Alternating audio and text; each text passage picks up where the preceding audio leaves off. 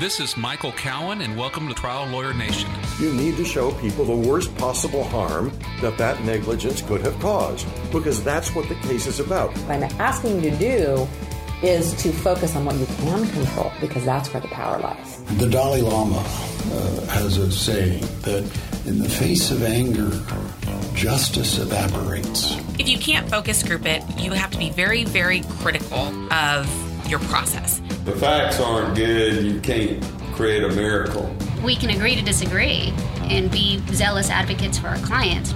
Quit worrying about looking perfect. You're not going to. That'll come in time, but you can still be an effective litigator. Welcome to the award-winning podcast, Trial Lawyer Nation, your source to win bigger verdicts, get more cases, and manage your law firm. And now, here's your host, noteworthy author, sought-after speaker, and renowned trial lawyer, Michael Cowan. Today on Trial Lawyer Nation, we have attorney Mark Mandell out of Providence, Rhode Island. Mark is an accomplished trial lawyer, former president of what's now the AAJ, used to be ATLA when he and I first joined, and also the author of two great books, Case Framing and Advanced Case Framing, both published by AAJ Press, that I really have gotten a lot out of, and because of that, because they were so useful to me, I asked Mark, and he luckily agreed to be on the program. How are you doing today, Mark? I think I'm doing fine, Mike. I hope you're well. Thank you. I am. I've been very blessed. You know, right now, any of us that have health and a job in this environment are incredibly blessed. So I agree. So, Mark, tell me a little bit about yourself. Not all I know who you are, but not every listener is going to know who you are. So, can you give us a little bit of background? Sure. Well, no really big deal about me. I'm just a hardworking lawyer, but born and raised in Providence, Rhode Island, and I don't know how many people know Providence, but in New England, smallest state in the country, wonderful place to raise a family. Went to college in Tuscaloosa, Alabama, went to law school at Georgetown, came back, clerked for a federal judge for a year here, and then went into practice. And I've been doing plaintiff's work for 45 years and passionately believe in what I do. I believe in justice, and 71 years old, have no plans on retiring. Too many people need help. Well, you say you're just a hardworking lawyer. You're a hardworking lawyer with some incredible results. You've had a lot of big verdicts and big settlements over your career. Been lucky. I've been lucky. Well, I think hard work gives you the opportunity to be lucky. I agree. But you haven't just worked hard. You put a lot of thought into this, and then you've been nice enough to share some of those decades of thought and experience with us. And you've developed this case framing method that you discuss in your books. Could you just kind of describe generally what is the case framing method? Sure. Well, I've always wanted to understand what we're supposed to be doing as trial lawyers. And when I started in 1975, 74, graduated law school, 75, started practicing. I certainly had no idea what I was doing. Not sure anybody really did. And so I survived on hard work, intuition, and, small knowledge of the rules of evidence. And I would go to educational programs. I went to my first ATLA educational program in 1976, and I heard these people saying all these really interesting things to me. Now that I look back, there was no basis for any of it, really. But it was eye-opening to me because all I knew was hard work. I didn't even know the role of my own intuition. It was like the dark ages in terms of knowing what we should be doing. So I've always tried to push the envelope, think about what we should do, as opposed to what we've been conditioned to do. And there's a big difference, almost always a big difference. So I would think about new ways to try cases, new innovations to put. And then, I've tried a lot of cases, so I would experiment. I'd use my new ideas. Most of the time they worked, sometimes they didn't. And so I, over the years, kept trial and error method and came up with a number of new ways to try cases, called one the circle of proof, called another one choice theory. I had others. Need for protection was one. And I would lecture on them all over the country, try cases with them. And to my frustration, I eventually always found holes in them. Like there was a lot of validity to them, at least I think there was, but it wasn't complete. And so about 10 years ago, I became aware, I started really looking at it differently. Maybe 15 years ago, I started studying decision science. And about 10 years ago, I started putting together what became case framing. And I haven't yet seen the holes in case framing.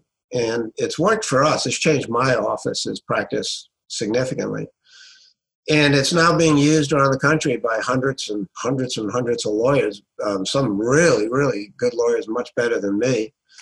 And they're having fantastic results. So, I totally believe in case framing it's not just a method. In my second book, I was very honored to have some of the best lawyers I know in the United States write comments or forwards for me. And one of them is this spectacular lawyer named Ben Rabinowitz from New York City. And Ben, in describing case framing, said, it's more than a model, it's a mindset. And that's exactly what it is. Ben gave me a gift because I hadn't thought that way about it, except anybody who knows me knows I'm all in everything I do. And so I wouldn't do this if it wasn't a mindset. It's how I see the world. So case framing as a mindset, that means it affects everything I do. Everything I do. It's who I am. It's become part of who I am. But what it's offered as for trial lawyers is it's a structure within which everything, pre-trial and trial, fits. And so, you might say to me, Mark, that's pretty presumptuous that everything would fit in this, but everything fits. And I haven't seen any holes in it yet. It works. So it's how I approach trial and pre-trial, because pre-trial sets up trial if you don't settle the case. So that's a very brief summary of what case framing is. When I published my first book in 2015, the publisher said to me, in your first chapter, write one sentence that expresses everything about case framing. And my first reaction, silently and then verbally, was, I'm not good enough. I'm not smart enough to do that. But I came up with the sentence that's in that book, and I put it in the second book, and it's actually what case framing is all about. And it is every single thing you present at trial, everything, needs to be framed and sequenced, because it's not just framing, in a way that focuses the attention of the jurors on the points you most want to make. And of course, why would you want to do anything different? Why would you want to focus on the bad points for you? I mean, you've got to inoculate against them. You've got to overcome them. You've got to explain them. But why would you want to focus on something other than the best things for you in the case? Since a case is decided based on what it's focused on. If you spend all your time on the defense case, it's not likely the case is going to be decided on your proof, because you don't have a proof. Your proof comes out of their case. Absolutely. So that's what case framing is. I think that's one of the mistakes that we make as plaintiff lawyers. We get so outraged by what the defense says, we spend too much time and energy trying to disprove their case rather than focus on our case. Or Mike, maybe too, not outraged, but frightened by what the defense says. And the truth is they come from the same source inside us. They just come out differently, different emotions. That's true. I found that both fear and anger at trial, and I'm guilty of this because I apologize to the jury, and we still got an okay verdict. Actually, the biggest verdict I've had so far, but I think it would have been bigger had I not lost my temper once with a key defense witness. Yeah. But I really look back and I apologize to the jury. It's not trusting the jury. When we get scared or we get angry, it means we don't trust them enough to figure it out. Well, it's that, but it's more than that too. It's a way of not trusting the jury, but it also is. And I know it's a lifetime of conditioning when someone pushes your trigger. I got it. It happens to me still. But it's a matter of not having the insight to know, or not having it enough to overcome the conditioning, to know that when you get angry and you explode, you become the issue, as opposed to the thing that you want the jury to get angry about. And if you get angry, you become the issue and you take away their power to get angry, other than at you for getting angry or judging you. But if you let them, if you stay a gentleman, totally in control, not totally in control, but not losing it, you give them the ability to get angry. And that's what you want. Exactly. And I know that. And, you know, for 99.5% of that trial, I lived it. But we don't. Yeah, that's what conditioning does to us. Yeah, clients don't get us to get 99% right. They want us to get it as right as possible. Yeah. I want to go into, what is a case frame? What do you mean by framing it? And before I say it, let me just say, I commend you for doing these podcasts. I think, forget mine, I'm not going to say anything worthwhile. I hope I do. But you're providing education to people all over this country. And that's what I believe God wants us to be doing. I mean, I have faith. I'm not that religious. But I commend you for taking the time to provide this service to others. I saw on your list of people who did it some of the best lawyers I know and dear friends of mine, Randy McGinn, David Ball, Steve Gersten, Jude Basili. I mean, so I want to say that first. Okay, so what a case frame is. So everything should be framed at trial. There are 3 building blocks, and I believe you'll ask me about the other 2, but they are case frames. I just can't get over issues and echoes. So a case frame is the heart and soul of your case. It's the fundamental meaning that gives definition to your case.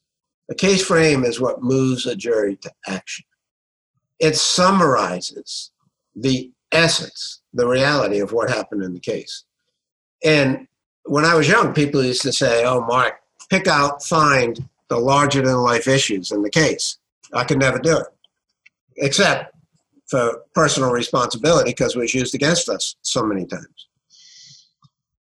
But they're everywhere, Michael. They're everywhere, these case frames. So a case frame, and I define it in both of my books, but a case frame has 2 qualities that have to exist. So obviously, to be a specific case frame, it's got to relate to the case. It's got to relate to the facts of the case. And that's what everybody always would use. But it's the second quality that really is defining, and that is, it's got to be a principle, a conduct, a reality, an understanding that has universal application in our society, or just about. And like I say, as hard as it is to believe, they're everywhere. And it's not easy to find them at first, but now it's a facility I have because I've been doing this for, so much time over the last 10, 15 years. So examples, the way I first got it was, I thought of the O.J. Simpson criminal trial. I was thinking about it one day, 10, 15 years ago. And I thought to myself, well, everybody, if you ask people what the overall case frame of that case is, they tell you Johnny Cochran, God rest his soul, his brilliant one-liner, if it doesn't fit, you must acquit. Some people would say, well, police misconduct, Mark Furman was racist. Some people would say the third thing, which is it was a rush to judgment. But the truth is, I don't believe any of those are an overall case frame or even a secondary case frame. And I'll explain the difference between those. Because, how many people have ever put on a glove that used to fit, but because it got drenched in blood and then dried, it shrunk, and so it didn't fit anymore? Well, it happened to O.J. Simpson. That's it. I mean, I don't know anybody else who's had that experience. So it doesn't have universal application. Police misconduct. Well, unfortunately, in certain communities, like the African-American community, there's an overwhelming amount of interaction with the police. I wish it wasn't true. But amongst the average juror, amongst lawyers preparing cases, they don't have that experience. So it's not universally applicable police misconduct. But so they are what I call I just can't get over issues. Good for the defense in the criminal case. If it doesn't fit, you must acquit. You could have heard a pin drop in that courtroom when he was trying on the glove and struggling with it. And, Chris Darden, for whatever reason, fell into that trap. But so they're very powerful one-liners. I just can't get over issues. Good for the defense, bad for the prosecution. But they aren't overall case frames. They're not even secondary case frames. So what was the case frame, the overall case frame of that criminal prosecution? What happened in that case at its essence that defined that case that has universal application? Well, what I came up with, which I believe is true, it was wrongful accusation. There was a wrongful accusation in that case. That was the defense. They're saying OJ didn't do it. So every single person I've ever met, you, Michael, and we don't have to go through what you were accused of, but it doesn't have to be a crime. It can be something so simple of, you ate that cookie, not your sister. So don't say she did it. Could be that benign, that banal. But it doesn't matter, because to the person who's wrongfully accused, it's always big. It's personal. I remember it happened to me. I was 10. I was at a summer camp. And there's one bunk. They had this carnival day. One bunk had this secret thing. You had to go in. You couldn't tell. Somebody spilled the beans. They said it was me. It wasn't me. Now I'm 71, so I was 10. 61 years ago. I'm still not happy about it. I'm still upset about it. I quit that camp. I wouldn't go back. They wrongfully accused me. So, I tried a case in 1990, 91 in San Francisco, an obstetrical negligence case. The day before we started that trial, in the San Francisco Chronicle, I think it was, they had this thing that used to be in USA Today. There'd be pictures of people, and they'd ask a question, and they had their little quip answers. And the question was, have you ever been wrongfully accused? And this one guy who was 23, he was a balloon twister from the Sunset District, I remember. He said, yeah, I was in 6th grade, so half his lifetime before. He was at a convocation. He was a little student guard. And he asked the guy next to him, what's going to happen next? And the principal said, stop talking. And he said, you've been talking the whole time. And the kid said, no, I wasn't. And the principal said to him, you're a liar. And the last 3 words of this young man who was 23, who wrote this little quip about half his lifetime ago, he said, I'm still bitter. Wow. So that has universal application. So how does that relate, though, the overall case frame? Because it'll reach deep inside each juror, because everybody has had that experience. If you can tap into a defense, like in a criminal case, of wrongful accusation, it'll be hard for the prosecution to win, unless they have a better stronger overall case frame at the heart of the case. So those 3 I just can't get over issues, how do they relate to the case frame? Well, they define the case frame. The glove didn't fit because there was a wrongful accusation.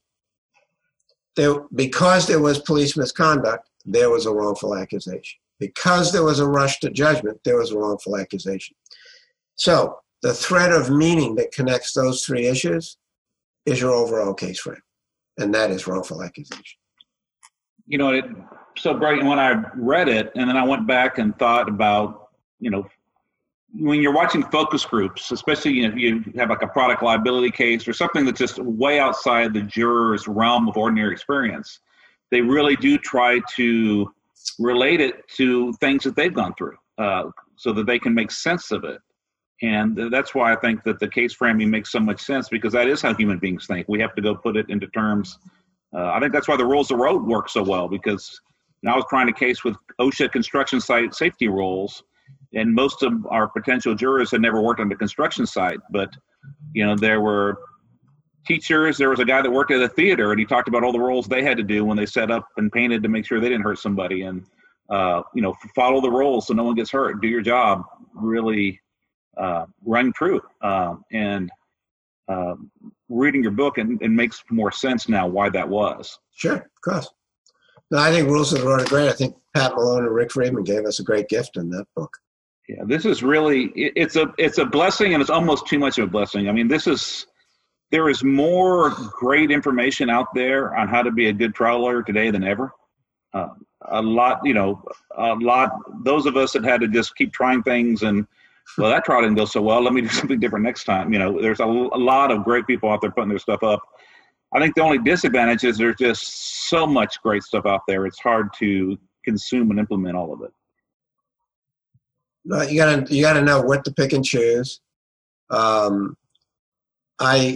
have immense respect for Rick and Pat. I have immense respect for Don Keenan and David Ball. I mean, their Reptile added so much. And it's a matter of picking and choosing, how you do it. It's got to be true to you, Michael, to who you are. But it all makes sense together, too. I mean, I agree. That's why I say I can't try to come up with a comprehensive proof. Each year, the law firm of Cowan Rodriguez Peacock pays millions of dollars in co-counsel fees to attorneys nationwide on trucking and company vehicle cases. If you have a case involving death or catastrophic injuries and would like to partner with our firm, please contact us. We have experience finding potential defendants that other firms miss, and we've added millions of dollars to cases by finding these sources of recovery. If you have a catastrophic injury or death case where the policy limits appear to be insufficient, give us a call. If we can find another defendant, we can partner on the case. And if we can't, then we won't ask for any of the fees. You can reach Delisi Friday by calling 210-941-1301 or send an email to podcast@triallawyernation.com. She will coordinate a time for Michael Cowan to speak with you in person or by phone to discuss the case in detail. And now, back to the show. So you talked a little bit about I just can't get over it issues. Can you go into a little more detail about what those are? Well, they have the same quality of a case frame in that they reach deep inside and strike a responsive chord in each juror. When I don't like the word theme. A lot of people use it, but it has no meaning. There's no feel to it. See, I believe, and much of case framing stems from this belief, or at least some of it does, that the goal for each of us at trial, in fact, pre-trial, but I'll say at trial, is everything we do should feel good and right in every way. It should feel not just natural to us, but like, I can't lose if I do that. That real. So, for example, I tried to figure out, well, I think I did figure it out, but one thing I tried to figure out was when you talk to a jury in closing, say, how do you talk about asking for money? So like people used to say, well, when you decide what to award, and then people say, well, don't use the word award. It sounds like lawsuit lottery. It's tort reform. Don't do it. So then a very good friend of mine, a very good trial lawyer, said, well, I use assess.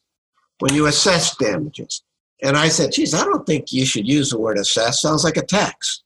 And nobody likes taxes. I mean, at best we pay our fair share, but nobody likes to pay taxes. So I tried to figure out what's the word to use. So what I did was I thought about it. That's what I do. And I said, well, what are the most important things we do that are fundamental to our well-being in our society? And that are exactly what a jury is ultimately doing. And what I came up with was, well, one of the most fundamental rights we have is the right to vote. It's so critically important. In November, you can be sure I'm going to vote in the presidential election, right? It's a right we have that does not exist in many countries. That's what the jury is doing ultimately, because when they go into deliberations, they are ultimately, the final act is to cast a vote for a verdict. And that is such an important thing. So when I talk to the jury, I talk about when they vote for a verdict. I talk about it in voir dire. I talk about it in opening. I talk about it in closing. That to me is jury empowerment, not talking about Aristotle and the Greeks. I mean, some people do that and it works. One thing I do is I talk about the importance of what they are doing. Not so much their power, but the importance of it, because they go together. And importance has a beauty as a word. So that's what I mean. So when I use that word, it feels good and right in every way. And I've had that feedback from lawyers who use it.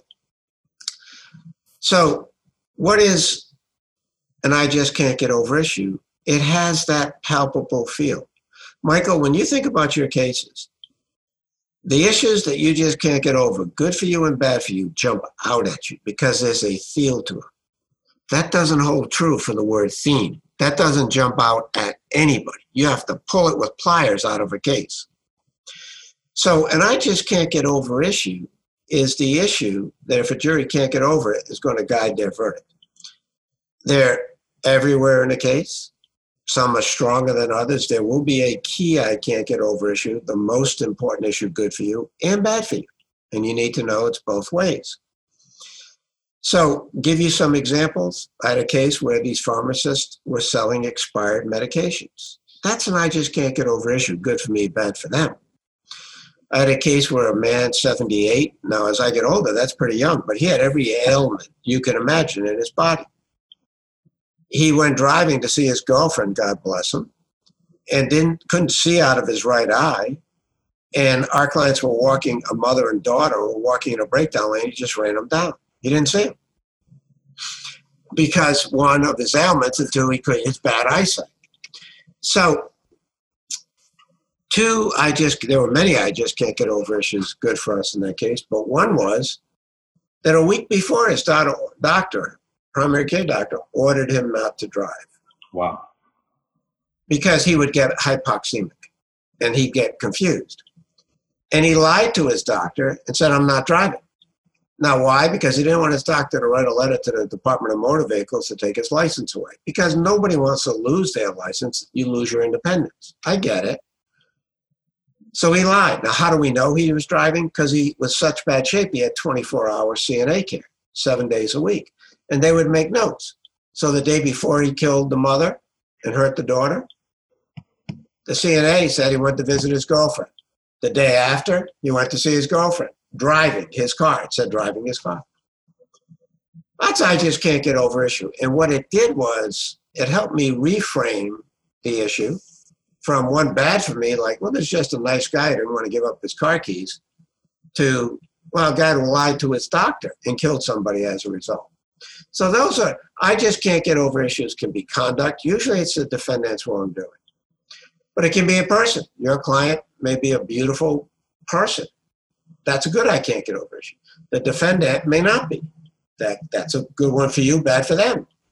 So it can be a result, disfigurement, humiliation, loneliness. Those are I just can't get over issues, even generally. And I just can't get over issue can be a question, even without an answer.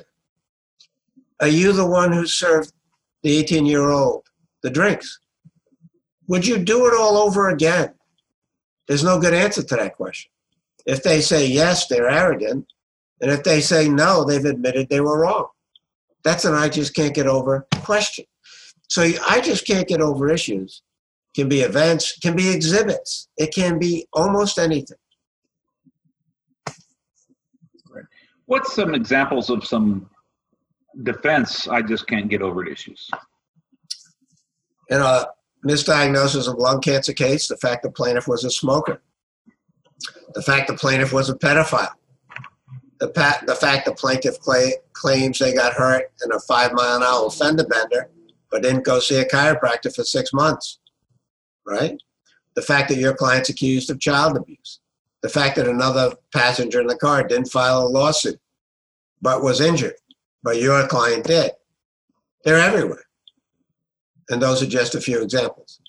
What do we do about them, the defense? I mean, we know we want to embrace ours. What do we do about the defense? I just can't get over the issues. Well, that's a great question. So in my book, I have a chapter, the second book, Advanced Case Framing, and I list, I think, 15 or 16 ways to overcome bad I just can't get over issues.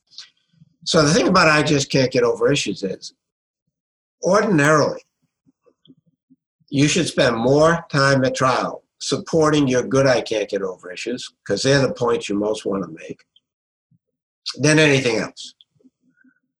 The case I talk about in my second book, the dram shop case against the casino, was the most difficult case I've ever tried, by far. There were so many bad issues for me in that case. My friends asked me, were you crazy to take the case? When I finished my closing argument, the defense offered $5 million. I rejected it. My friends almost committed me because there were so many issues in that case. I'm glad I didn't take it. We got much more. But the point is, there are many ways to overcome bad I can't get over issues. As I say, I talk about them in the book. For one example, just to begin with, you can refute them directly, or you can substitute a more powerful belief that negates them, indirectly or directly. For example, case frames, I just can't get over issues, echoes, case narratives. They may not directly refute a bad I can't get over issue, but they tend to overwhelm it. Why? Give you an example.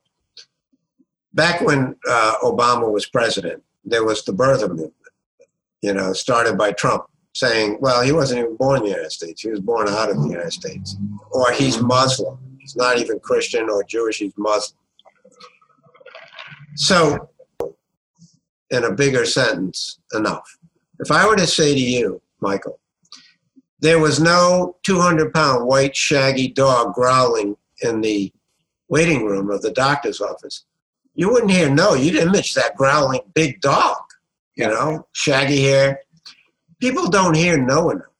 So you can't just say no. What you need to do is replace that, deny it if it's fair, but replace it with a different belief.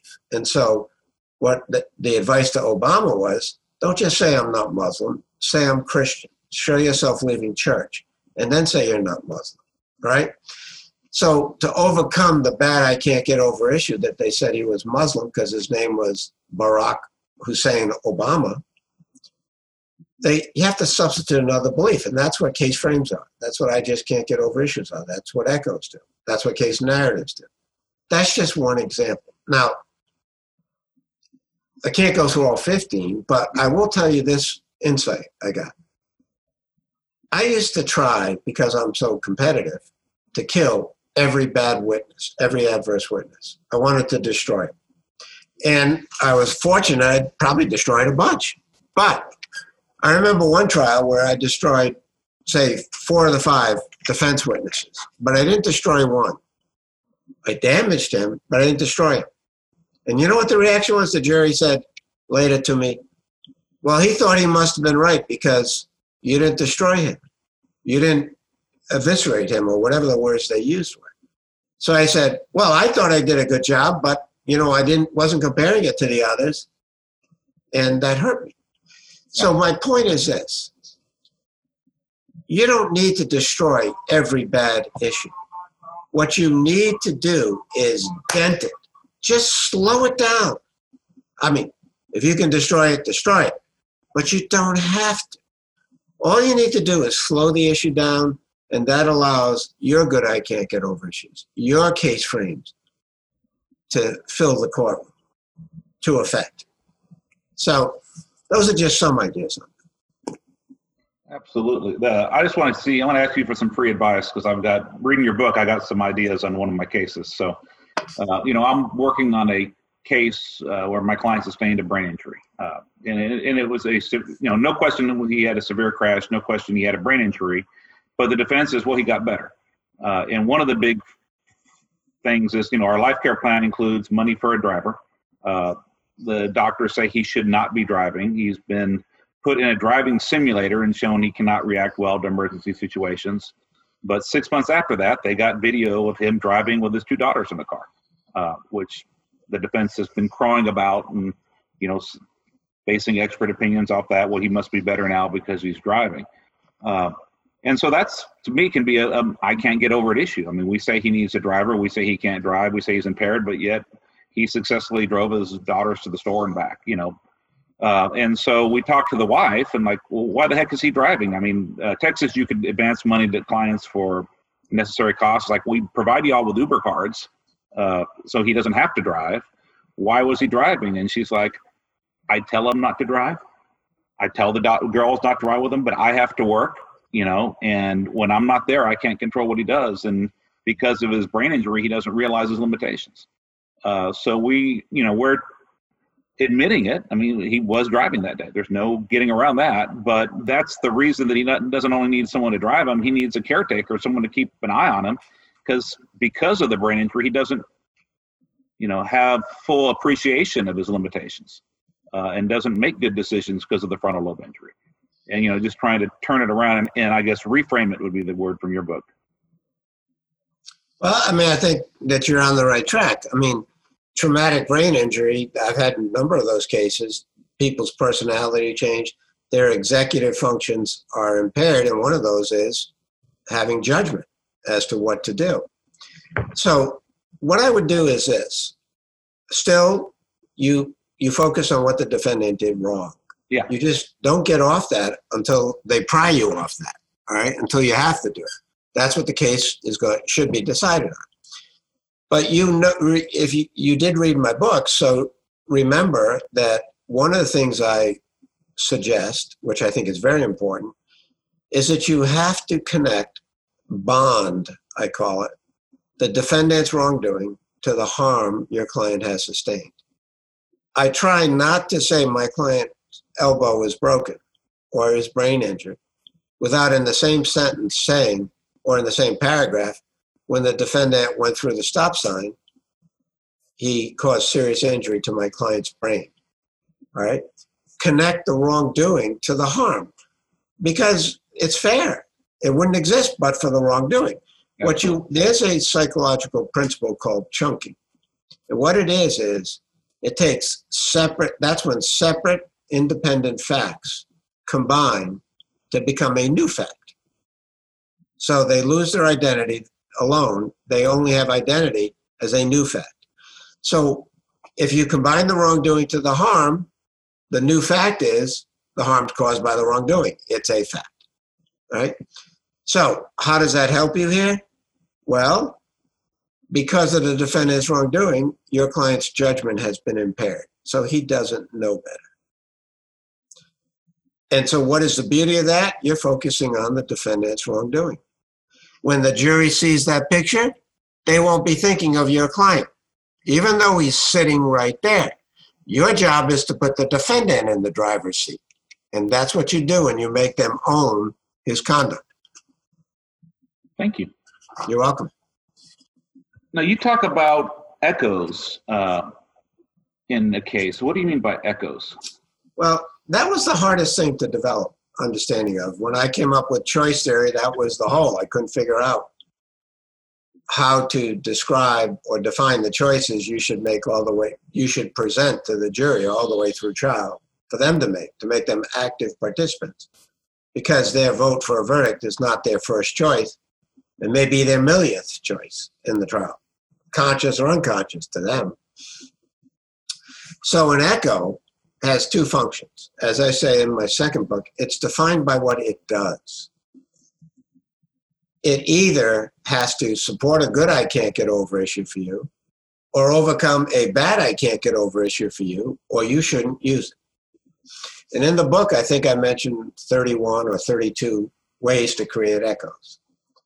I separate them into categories that are related, 4 categories, but they are either people, documents, events, ideas, exhibits that cause either a good I can't get over issue for you to reverberate in the juror's mind all throughout trial. And you constantly have to be using them, because that reverberation, it's like inertia. If you start it going and you pay respect to it, it will continue through to a verdict. Or you've got to have the issues overcoming the defendants, the bad issues for you. These echoes do. Why do we need them? Because we all have ADD. Maybe not diagnosable ADHD, but none of us can pay attention indefinitely to a subject matter. We can't. And of that small amount we can pay attention to, if we don't convert it into our long-term memory pretty quickly, it's gone. So we need that constant reverberation, and especially when the jury's deliberating and then when they vote. And they won't be unless you get them in the process of doing it all throughout trial. So it becomes second nature, so that it's easy for them to do. So that's what echoes are. And as I say, I define them and give examples all throughout 2 chapters, I think, in the book, second book. Can you give an example of use of echoes in a trial that you've done? All the time. That case that's in my second book, the dram shop case against the casino, it was brutally tough case. I couldn't start where these 4 young 18-year-olds, actually one was 23 or 18, the driver was 18, my client was 18, another young woman was 18, another guy was 20, all underage. But I couldn't start in my client's apartment because the defendant, her boyfriend, drunk driver, drank 6 ounces of vodka in her apartment. He drove to the casino, and there was real dispute whether he drank there, and a lot of bad evidence for me there. But when they left at about, 11:45, 12 o'clock or so, maybe 11:30, 11:45 p.m., within 5 minutes, this one-car crash happened. He went off the road, car flipped. My client didn't have a seatbelt on. That would be a bad I can't get over issue, but I kept it out. And my client, the car flipped and landed on my client. That's why she's paralyzed from the chest down. So where I started my proof all throughout the case was at the crash site. Not at my client's house, not in the casino, but at the crash site. Why? Because the drunk driver was visibly very drunk at the crash site within 5 minutes after he left the casino. How did I prove that? Well, I had a state trooper. I had a Good Samaritan eyewitness stop. And to answer your question, I had the police report. That exhibit was a good I can't get over issue for me. That was an echo as well. How did that work as an echo? It supported my I can't get over issue good for me, that he was drunk in the casino. So the issue of the proximity of the casino to the crash site and how drunk he was at the crash site, I combined all those together, and it echoed my proof he was drunk in the casino. Because he wouldn't have got that drunk in 5 minutes since he didn't drink at the car. It's just too short a period of time. Proximity became my key I can't get over issue good for me.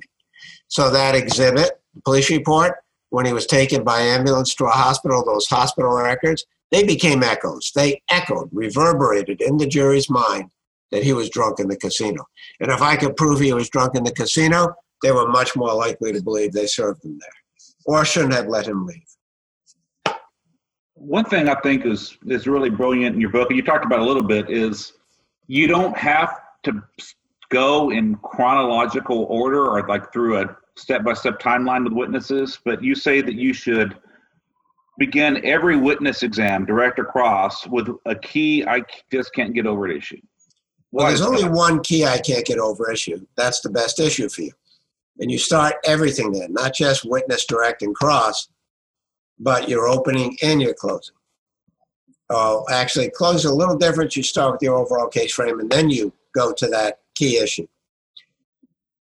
And people say to me, you can't start every witness with your key I can't get over issue. And I'm telling you, you can't. I do. If I can do it, you can do it, Michael. Right? Nothing special about me. So you can do it. Anybody can do it. But you just have to know you can do it. You have to know you should do it. You have to know you can do it, and you need to practice it. All right? And sequencing is critically important. I would change what you said just a little bit. Okay. I didn't say you don't have to start every single exam, every single presentation chronologically. I'm saying you should almost never start it chronologically. And there's a big difference in viewpoint. What I'm saying is you start with the most important issue in your case. I'm also saying, based on my 45 years of experience, that's almost never the first thing that happened chronologically in time in the case. Could be like starting at the crash. By the way, after the accident in that dram shop case, right? I mean, at the crash site where he was visibly drunk was after the crash. It was after the service. So you want to start, might be the 6th hospital admission that's the best issue for in the case, not the first. Look, I get it. We live our life chronologically. We are born, we live, we die. So chronology is intuitive to us. What I'm telling you, Michael, what I'm telling your listeners is the way we live our life has nothing to do with the presentation sequence at trial. It's how we live our life. But I'm telling you, if you want to win cases, I believe you have to start with the number one issue good for you in your case, regardless of where it falls in the timeline of events in the incident. And I think it's critically important. And I think it's one of the biggest mistakes people make at trial, and that I made over many years. I started this new, I did try cases before, occasionally, not chronologically, but it was purely intuitive. I had no idea why I was doing it. It seemed right. I'm telling you now, there's science to support that. Sequencing matters. You also talk about the concept of anchors, which is something that's huge in my practice.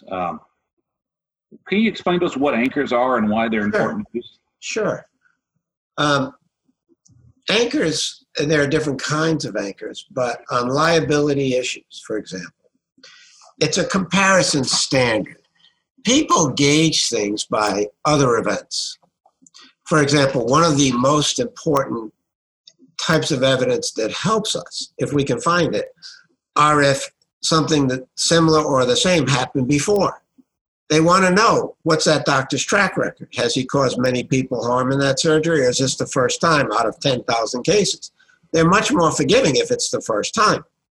But if there's a track record, if there's an other similar incident, that's important. Well, that's what an anchor is too. For example, if you're gauging the conduct of a lifeguard, a comparison standard is the YMCA's lifeguard manual that says what you should do in certain circumstances.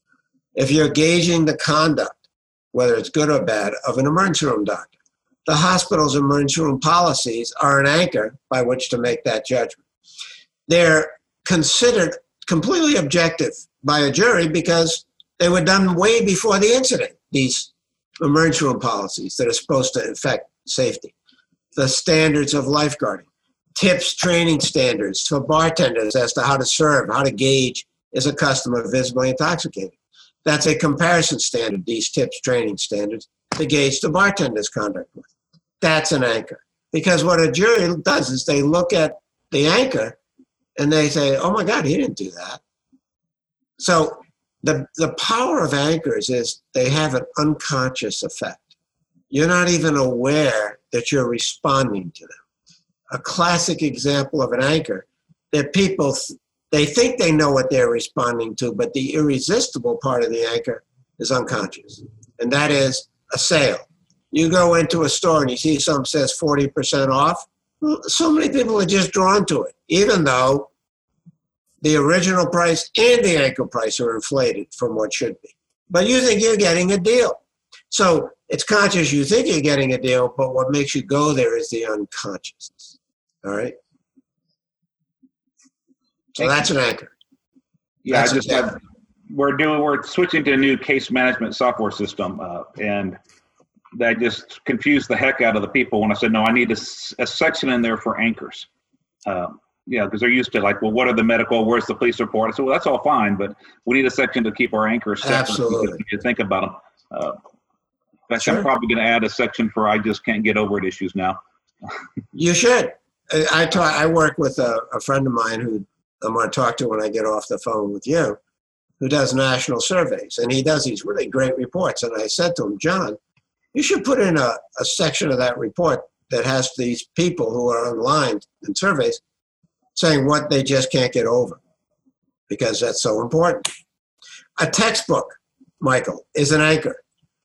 You open a textbook, you see tarsal tunnel surgery, the incision should be this big. If the defendant made it twice as long, the incision in that book is an anchor. The jury says, wait a second, that's not the way it's supposed to be. That's an anchor. It's a comparison standard. That's liability. The other great thing about anchors is they're no one's paying them to be there. I think they call them expert witnesses. I like to call them paid opinion witnesses when they're on the other side of me, because that's what Keith Mitnick said, and I like it. But people view everything they say with a grain of salt, but when they actually have anchors to back it up, it just changes everything. Well, that's why I say people think they're objective because they were done before. They're published. Look, the person who wrote the book is may well be biased. But a jury doesn't think he's or she's biased in this case because they wrote the book for everybody on all issues. Exactly. Yeah. Now, you say in your book, and this is something that's different than what I've heard a lot of people say. A lot of people say, you should put everything up front, start in voir dire with your theme or your overarching idea or your rule. You say that you should disclose the overall case frame for the first time in closing. Yeah. Why is that? Well, it is. Look, so much of case framing is completely new, and it's sort of heretical to old traditional practice. But I'm proud of that because you can't just accept what you've been told. You have to test it and do what you believe in. So, yeah, when people say you put everything up front, primacy. And I believe in primacy. That's why I say you start your opening statement with the key I can't get over issue, good for you. Just not your overall case frame. And I'll tell you why. But you don't lose anything because ultimately when you decide what your overall case frame is at the end of the case before closing argument, it's defined by these I just can't get over issues that are good for you that you set up front. So you still have primacy. Your overall case frame, the definition of it, has been made by these other issues, like I said in the OJ case. So the reason I wait, and I'm 100% convinced this is true, and my friends around the country who are using it say, Mark, yeah, 100%. First, again, when I was a young lawyer, people used to say to me, find something new, leave something, so when you mention it in closing, it's new. And I could never do it, except one time. Back 10 years into practice, the defense, for whatever reason, thankfully for me, missed a key fact in the medical records. So I didn't mention it first time in closing, and the jury went, oh yeah, right. I could see their face. But other than that, it was hard. Okay, so what would be more powerful, since jurors go into closing arguments undecided, at least about something. They are not all in agreement because they're not supposed to talk. But even if they did, they're not all in agreement, for example, how much money, or even do you win or lose? So what would be the best thing to present to them for the first time? It's brand new that might tip the scales in your favor, and something new, if it's good, what would be better than the heart and soul of your case? That which defines the essential principle in your case, the meaning of your case, your overall case frame. So that's one reason why. It's the best thing to leave to say for the first time. And in my state, and in many states, defense goes first, I go last. They don't have a chance to get up and rebut it. When they can't rebut it, I say leave it to your rebuttal, so they can't get up and rebut it. Second reason I advocate leaving your overall case frame to closing is because they can't attack what they don't know. They're going to be attacking your I just can't get over issues throughout trial. But they can't attack your overall case frame, do your job, or know your limits. If they don't know, that's it. So that's powerful. A third thing that's very important is you really can't know. I mean, you have a pretty good idea. I have a pretty good idea what my overall case frame is when I start my trial. But I can't know because things change throughout trial. And maybe evidence I thought I was going to get in, I can't. Maybe evidence I didn't want in gets in. Things change. So the only way you can definitively know, Michael, what your overall case frame should be is after everybody rests and no more evidence can come in. And then you look at the I just can't get over issues, good for you. See what collective meaning runs between them, like wrongful accusation. That's your overall case frame. So you can't know at the beginning of your case. Another reason is, and there's 5, I'll mention one more. When I was young, there was a psychologist or a sociologist or a scientist out of Chicago who used to say, people make their mind up. I think it was 70% of people make their mind up at the end of opening statement. And now I know how untrue that is. It's a fiction. Somebody made a ridiculous statement and it's untrue. And I heard a very good lawyer say that exact thing about a year ago. To me, and I've had a lot of experience, jurors make their mind up in deliberations. Maybe there was a sense that the plaintiff should win going into deliberations, but not how much. I mean, compromise verdicts happen in deliberations. So what I'm saying to you is, jurors make their mind up in deliberations, in my mind. If a jury makes its mind up by the end of opening statements, one of two things happen.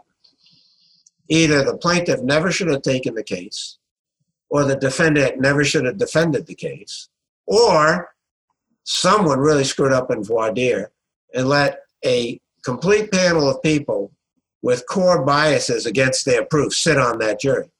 And then, Michael, that case wasn't decided at the end of opening statement. It was decided at the end of voir dire. So. Yeah, I think a lot of the misimpression of that is not a total decision to do. Like if you have a rear end collision car wreck, most jurors, when they hear that, are going to think the person that rear-ended was at fault. That does not mean that they have decided the case. Right, exactly. It means, and maybe they can be convinced it wasn't at fault. They may have a bias. You're right. And they have no idea how much money to vote for. Of course, absolutely. I agree. Another thing I really like that you do, that you put in your book, is the use of questions during closing. Can you tell us about that? Sure. Sort of a joke in my family. I think my favorite verbal pastime is to ask questions. For example, if you and I were sitting at dinner, most of what came out of my mouth would be a question I wanted to learn about you or what you thought. That's why I respect what you're doing so much in these podcasts. It's a gift to somebody to ask them questions. It's got to be an honest gift because it's got to honestly show you actually care about what they think. And I do care about the people I ask questions of. So the importance of asking questions in closing is people don't want to be told what to do. You asked your son to sort of be in a different room in this podcast. You didn't order him to do that. You asked him very nicely. In trial, you can't. I used to hear this lawyer. I heard this lawyer lecture one time, really big name lawyer, and he said, I tell my jurors what to do. No, that's ridiculous to me. Because people don't want it. They resist it. You become the issue when you tell them what to do as opposed to what you're asking them to do. You don't tell people what to do. You tell them what to think about. You let them know what you want them to think about. When you ask questions and the juror comes up with the question, the answer to themselves silently, when you ask questions in closing, the juror who answered it owns that answer. It's their answer. And therefore, they own your question. And they're going to go into that deliberations owning their answer because it's pride. It's their answer. You know, instead of saying a doctor who does surgery, he seldom does, but doesn't tell the patient that, isn't a doctor who knows his limits. It's so much less effective than saying to a jury or asking a jury, is a doctor who does surgery he seldom does, but doesn't tell his patient, a doctor who knows his limits? Let them answer it. They own that answer. They go into deliberations much stronger. Yeah, I think the most liberating and at the same time most powerful thing I've learned trying cases is the transformation from thinking that I have to convince 12 people to do what I want to I have to arm my allies to go in there and argue for my client in that jury room. And, I have to trust them. I have to provide them with what they need. And I have to, let them go do it because I don't get to be in the jury room. You sound like my friend David Ball. That's what David Ball says. I learned a lot of that from David Ball. Yeah, David's the best, no question.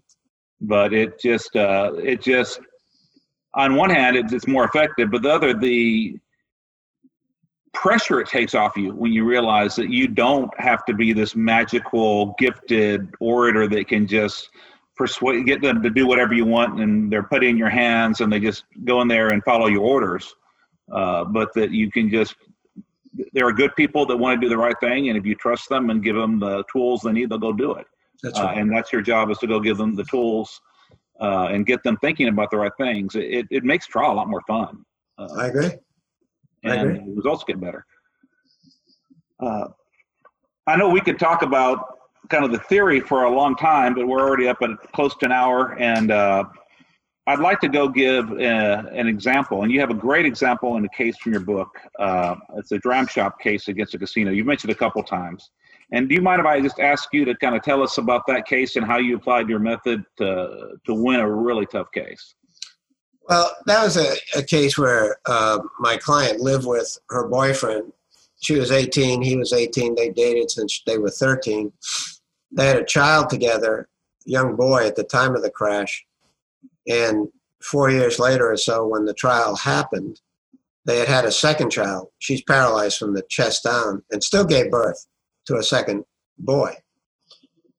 And that was very difficult because I'd never had a defendant at trial that was living with my client and had two children with my client. We had a liquor store that was out of business. There was a defendant that had $1 million in coverage, and we had a casino. I had so many bad issues for me in that case. The night of the crash and in the morning after, of the 4 kids who were in the car, my client was one, the drunk driver said he never drank at the casino.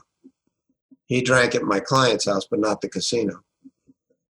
The male passenger in the front seat with him said he didn't see my client the drunk driver drink at the casino. This other woman who had been friendly with my client, but they became estranged because she was also injured and so angry at the drunk driver. She was angry at my client for staying with him. She said she looked at him all night and he never drank at the casino. And my client said she didn't know if he drank at the casino because she was with him. He didn't drink then, but she left with the other woman and walked around for a half hour and doesn't know if he drank then, which is exactly when he drank and said he drank. So I had even the drunk driver saying he didn't drink at the casino, but I sued the casino. There was no... What made you think he was drinking at the casino?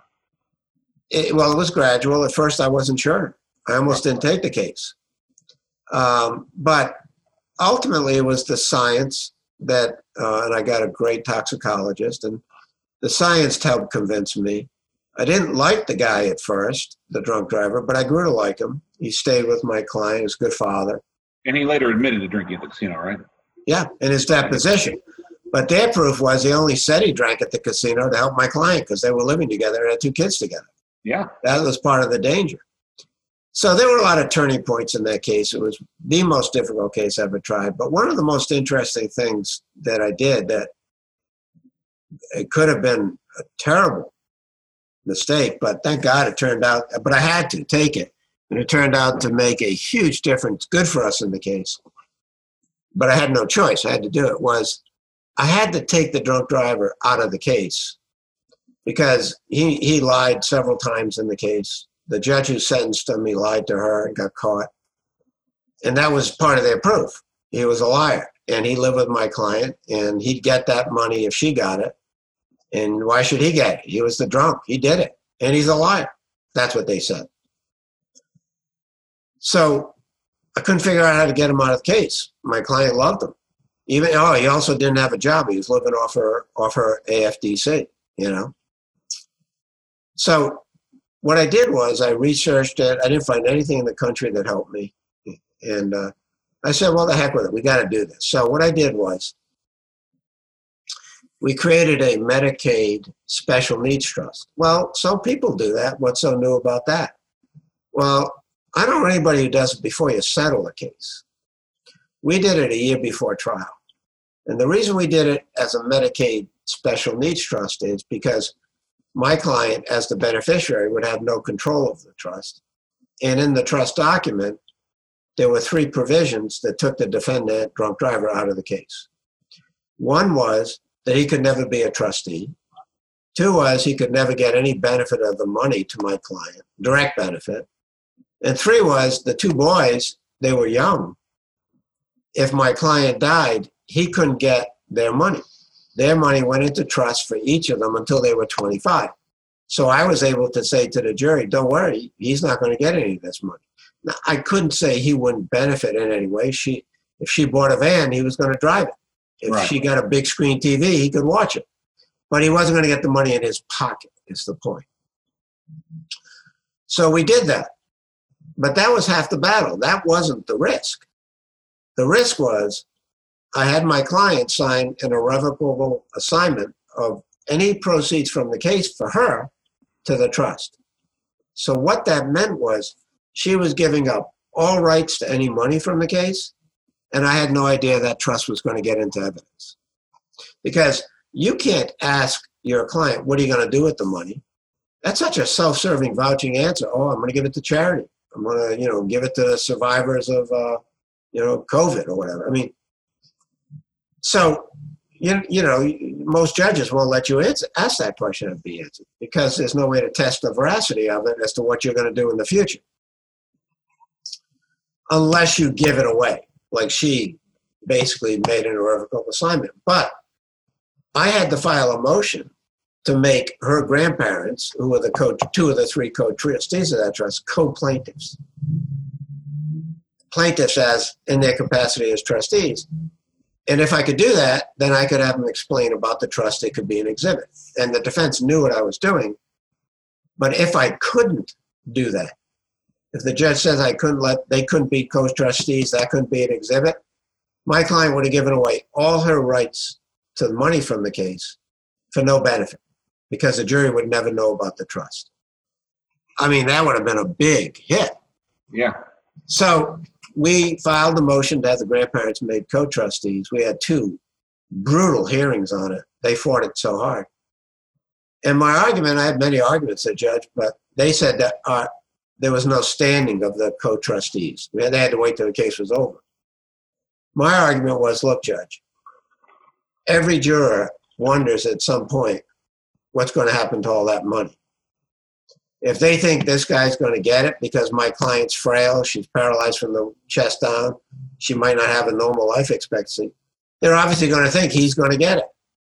That's irrelevant. It should have no part in their decision to keep it from her so it won't get to him.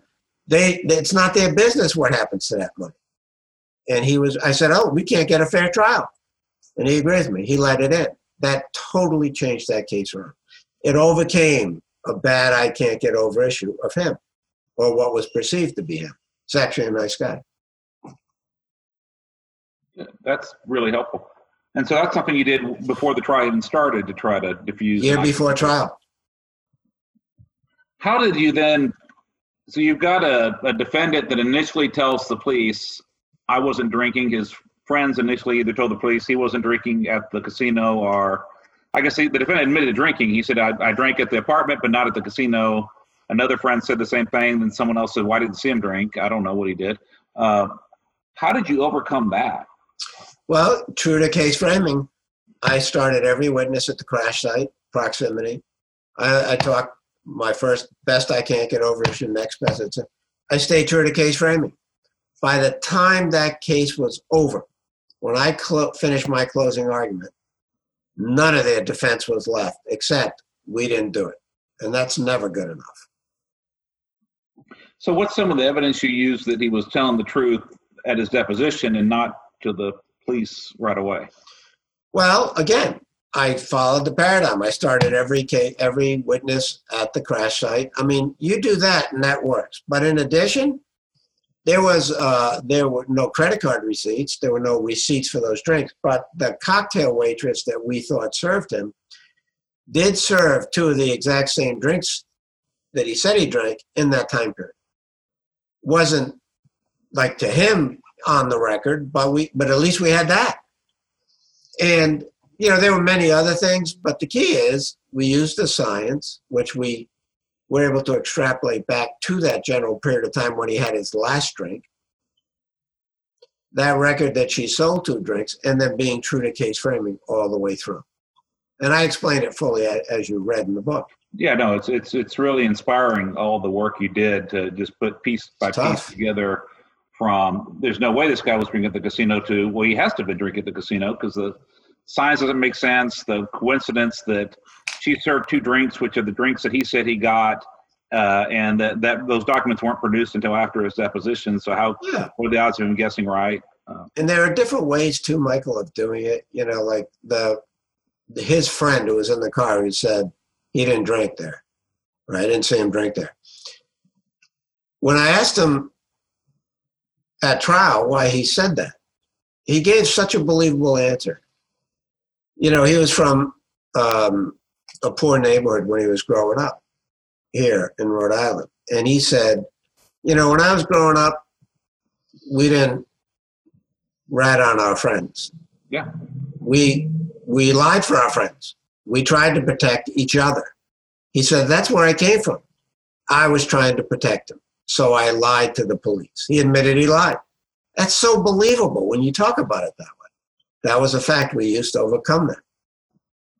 I think another thing you had that really struck with the book is your use of another similar incident. You found that there was another woman that was served so much alcohol that she passed out at the Yeah, an hour before they came in. And we created the impression with the jury, which I believe was true, that it was the same beverage server who served her. So what was your overall frame then? Well, you got to do your job. And boy, that's true. Everybody knows that's true. Michael, when you get on a plane to fly, you're praying to God the pilot's doing his or her job, or the mechanics who service that plane. You go to a restaurant, you're praying to God they do their job to keep the kitchen sanitary and there aren't all sorts of stuff in your food. You just are. So everybody's got to do their job. And a casino has got to do its job to train its employees, to have the right policies. Beverage servers have to do their job, not to overserve alcohol, not to serve kids 18 years old. Let's do your job. It's a powerful overall case frame. And what were your secondary frames? Well, they were profits over safety. Well, that goes along with a casino, profits. Yeah. That the casino turned a blind eye to their wrongdoing of serving them when they just let them walk out. And there was a big system failure. That other similar incident that night, there was a huge system failure that led to this 18-year-old young man being served alcohol illegally and making him intoxicated. It's amazing how powerful that blind eye stuff can be. We were doing focus groups on a dram shop case, and some of the jurors were not really convinced about how much they liked the dram shop law. They kind of felt like people could make their own decisions, and a bar is going to sell alcohol. You can't blame them for that. That's what they do. But they really had a problem with letting someone who had gotten drunk in the bar leave and drive. I agree. Even though that's not the law in Texas, the law is the tort is serving them. It's not what they do afterwards. You still can win those cases, but you're right. The focus group members, what absolutely incensed them and got them angry was the fact that after they served them, I think ours it was like 16 beers over a long period of time, they let them leave and drive. I agree. And what happened in that case? Well, we got a verdict of $13,250,000 with interest. It was like $21.5 million. Oh, wow. And that was a case everybody said I never should have taken. Yeah. Glad you didn't listen to them. Yeah, thank God, right? Although I didn't feel that way until the verdict came in. Yeah. Well, you never know. I mean, you got to try enough cases, and I think it works out in the aggregate. I agree. Well, Mark, anything else that you want me to ask you about? No, I'm just honored you asked me to be here. I'm happy. Very nice to talk to you. And it's been a pleasure talking with you. Thank you. If someone wants to learn more, besides buying your books, what's some other ways to kind of get a hold of you? Someone has a case they want to talk about or they want to try to learn more. Well, they can call me. I'm here in Providence, Rhode Island. Or they can email me. And if they go to my website, Mandell Beauclair, who's my wife, Yvette Beauclair, and Mandell, my son, our son, Mandell, Beauclair, and Mandell, they'll just email me, call me. I'm happy to talk to you. And we'll have all that contact information in the show notes, as well as links for where to buy Case Framing and Advanced Case Framing. Great books. Everyone should read them. They'll make you a better lawyer. Mark, thank you, Michael. Thank you so much. I really appreciate it. My pleasure. Thank you for joining us on Trial Lawyer Nation. I hope you enjoyed our show. If you'd like to receive updates, insider information, and more from Trial Lawyer Nation, sign up for our mailing list at triallawyernation.com. You can also visit our episodes page on the website for show notes and direct links to any resources in this or any past episode. To help more attorneys find our podcast, please like, share, and subscribe to our podcast on any of our social media outlets. If you'd like access to exclusive, plaintiff lawyer-only content and live monthly discussions with me, send a request to join the Trial Lawyer Nation Insider Circle Facebook group. Thanks again for tuning in. I look forward to having you with us next time on Trial Lawyer Nation. Each year, the law firm of Cowan Rodriguez Peacock pays millions of dollars in co-counsel fees to attorneys nationwide on trucking and company vehicle cases. If you have a case involving death or catastrophic injuries and would like to partner with our firm, please contact us. We have experience finding potential defendants that other firms miss, and we've added millions of dollars to cases by finding these sources of recovery. If you have a catastrophic injury or death case where the policy limits appear to be insufficient, give us a call. If we can find another defendant, we can partner on the case. And if we can't, then we won't ask for any of the fees. You can reach DeLacy Friday by calling 210-941-1301 or send an email to podcast@triallawyernation.com. She will coordinate a time for Michael Cowan to speak with you in person or by phone to discuss the case in detail. This podcast has been hosted by Michael Cowan and is not intended to, nor does it create the attorney-client privilege between our host, guest, or contributors and any listener for any reason. Content from the podcast is not to be interpreted as legal advice. All thoughts and opinions expressed herein are only those from which they came.